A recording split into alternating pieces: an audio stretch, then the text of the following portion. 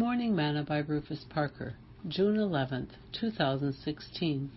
What if God, willing to show his wrath and to make his power known, endured with much long suffering, the vessels of wrath fitted to destruction, and that he might make known the riches of his glory on the vessels of mercy, which he had afore prepared unto glory, even us, whom he hath called, not of the Jews only, but also of the Gentiles. Romans 9, verses 22 through 24.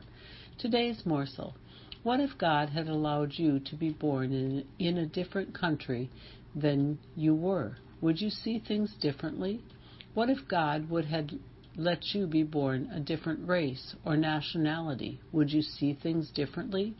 What if God had allowed you to be born into the lineage of royalty or great status? Would you act differently? You know, what if is one of those phrases that could really make us think and see things differently.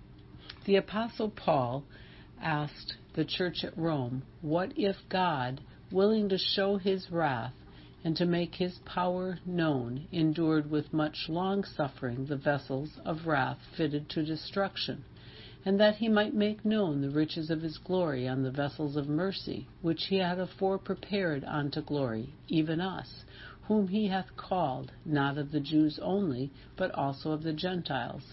He said, what if God was willing to show his anger and to make his power known, as he did to the Egyptians and Pharaoh, to those who are in rebellion against him and are ready right now for destruction, my wording, or those who have received his Spirit but still choose to live in sin, again, my wording. God is long-suffering towards us, not willing that any should perish, but that all should come to repentance. What if God would judge us? Who could stand? His mercy is new every morning, as is recorded in Lamentations 3, verses 22 and 23. And his goodness and mercy follow us all the days of our lives, Psalms 23, verse 6. Yet, please don't take his long suffering towards us for granted.